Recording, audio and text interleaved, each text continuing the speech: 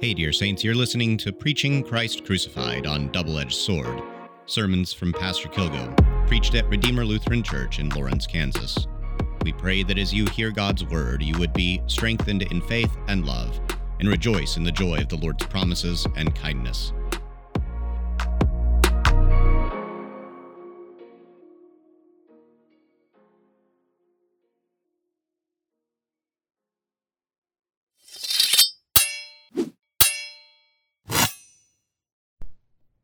In the name of Jesus, amen.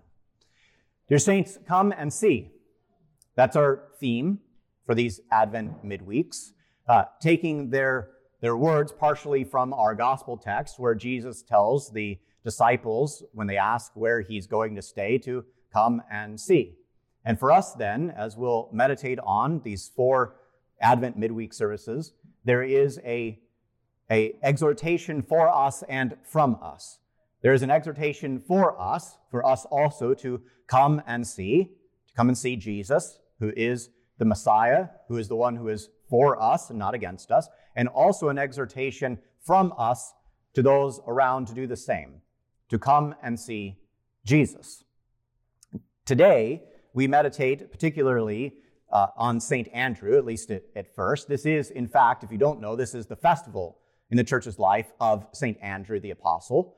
Every year on this date, on November 30th, the church celebrates St. Andrew, and this particular text comes with that, of St. Andrew going from being John's disciple to Jesus' disciple, and being the one who, in fact, tells Peter about the whole thing. It is quite wonderful. Peter, the great apostle, is made an apostle first and foremost because his brother comes and tells him, come and see Jesus. Now, there is an interesting thing that comes along with this. He makes this statement, Peter. We have found the Messiah, the Christ, the anointed one, the one that we've been waiting for. And it's a little bit odd. You get this joke every now and then. We were watching a movie the other day, and this came up, and someone asked, have you found Jesus? And the guy said, well, I didn't know he was missing. Right? This is kind of the joke that goes along with this. But in the background of this is the fact that Jesus has been the one that's been prophesied. All throughout the Old Testament, there is this waiting for Jesus to show up over and over and over, ever since the promise in Genesis 3 that God gives to Eve that her seed will crush the seed of the serpent. And so ever since then, every single generation is waiting for the Messiah, the anointed one, the one who's promised from of old to show up. And so finally, now he's here in the flesh. There's Jesus. And so Andrew rightly goes to his brother Peter and says, we found the Messiah. Now the irony of this is that they didn't find anyone. One, they were pointed to him by St. John the Baptist. That's particularly important. The only reason they know that this is the Messiah is because John, with his outstretched finger, is pointing at Jesus and saying, behold, look, the Lamb of God. Look, right there is the Messiah. That's why they know who it is. But also, Jesus, more importantly, has found them and all of us. That's what Jesus is always doing. He is the shepherd who seeks out his sheep. That's for us, and that's also for Andrew.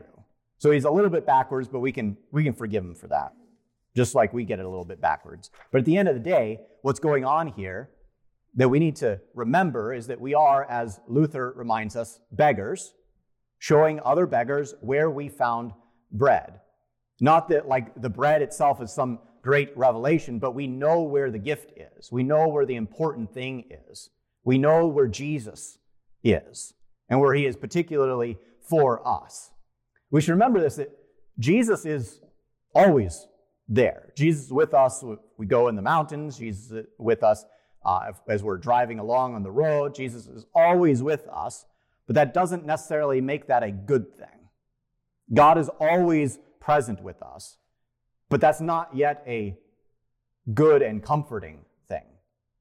Our psalm at the beginning of the service makes this note that even if I should go to Sheol, there you are. Sheol is the depths, hell. That even if I were to go to hell, God, who is omnipresent, present in all places at all times, he's there too. That doesn't mean that we want to go to hell. And in fact, is what we're trying to not do, generally. The reminder then is that we need God to be there for us and not against us. And this is particularly Jesus then. That here is God, but here is God for us. And so while Jesus is with you in the mountains and Jesus is with you on the road, he's not there for you for the forgiveness of your sins. That's what he's doing here. And that's what we point people to as beggars showing other beggars where we find bread. We tell our neighbors and our family and everybody around us to come and see. We do the same thing that Jesus did for Andrew, that Andrew does for Peter, that somebody along the way has done for you. The reason why any of us are in here to begin with, that we are Christians, is somebody has pointed out Jesus and said, "Behold the Lamb of God, come and see." That might have been done from our infancy, but nevertheless, that was done. And with this is our kind of theme for tonight. The Lord gives us eyes to see. He tells us to come and behold the Lamb of God who takes away the sin of the world, but he needs to open our eyes to do that. And those eye-opened eyes of faith are given to us through God's word, through our hearing. That's Paul's point in Romans, that he lists off this whole great promise that everyone who calls in the name of the Lord will be saved. But how are they to call on him in whom they have not heard? How are they to believe in him? How are they to call on him in whom they have not believed? How are they to believe in him in whom they have not heard? And how are they to hear without someone preaching? How are they to preach unless someone is sent? So God does all this great work of sending preachers and sending his word for this sole purpose, that we would hear God's word, that our eyes would be opened through that word, and that our lips would be open along with them, and we would confess and believe. But it starts with God's word. And that word comes along and it tells us two particularly important things. It tells us our sin, first and foremost.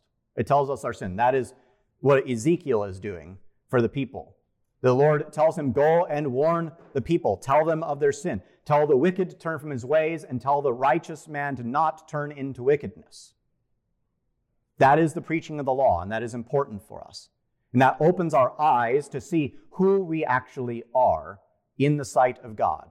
It opens our eyes to see that we are, in fact, poor, miserable sinners, as we confessed at the beginning of the service. As those aren't just throwaway words, those are the reality.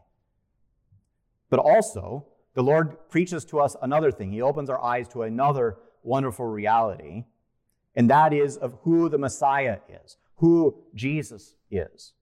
And this is something that is only seen by faith.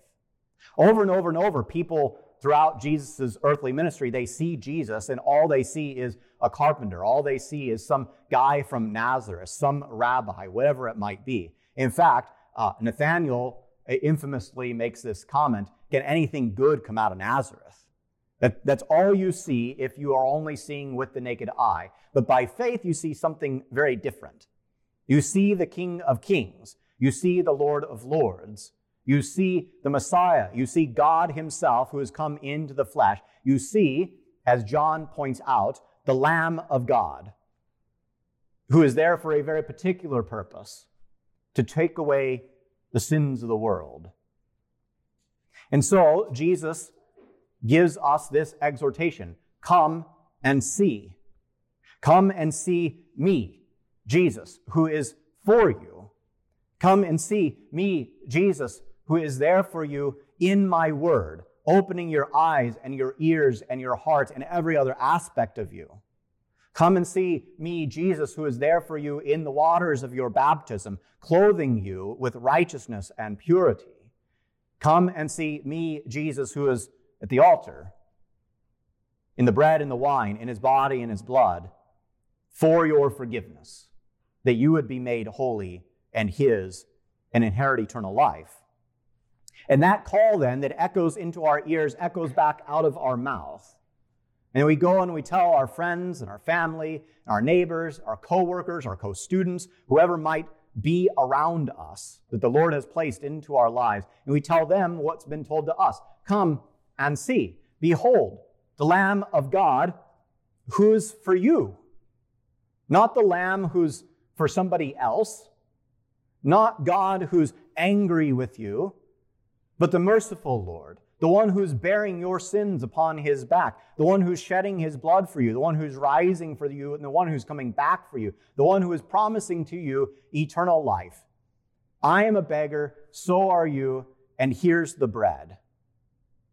That's what we say. That's what's been told to us. That's what we say to others. We point with John, we stretch out our hand and we point away from ourselves because we don't have anything to offer.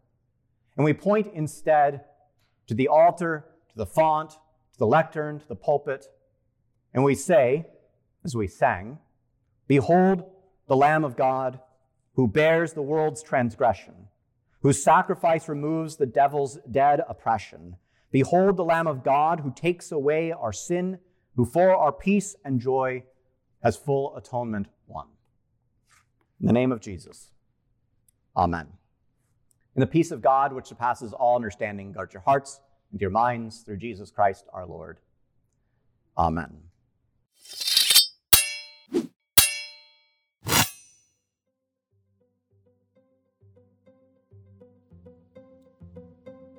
Thanks for listening to Preaching Christ Crucified on Double-Edged Sword, sermons by Pastor Kilgo at Redeemer Lutheran Church in Lawrence, Kansas.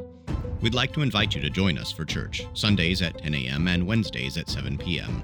We also have Bible study at 9 a.m. on Sunday mornings and at other times throughout the week. Please visit our website at redeemer-lawrence.org for more information. Thanks again for listening, and we'll catch you next time.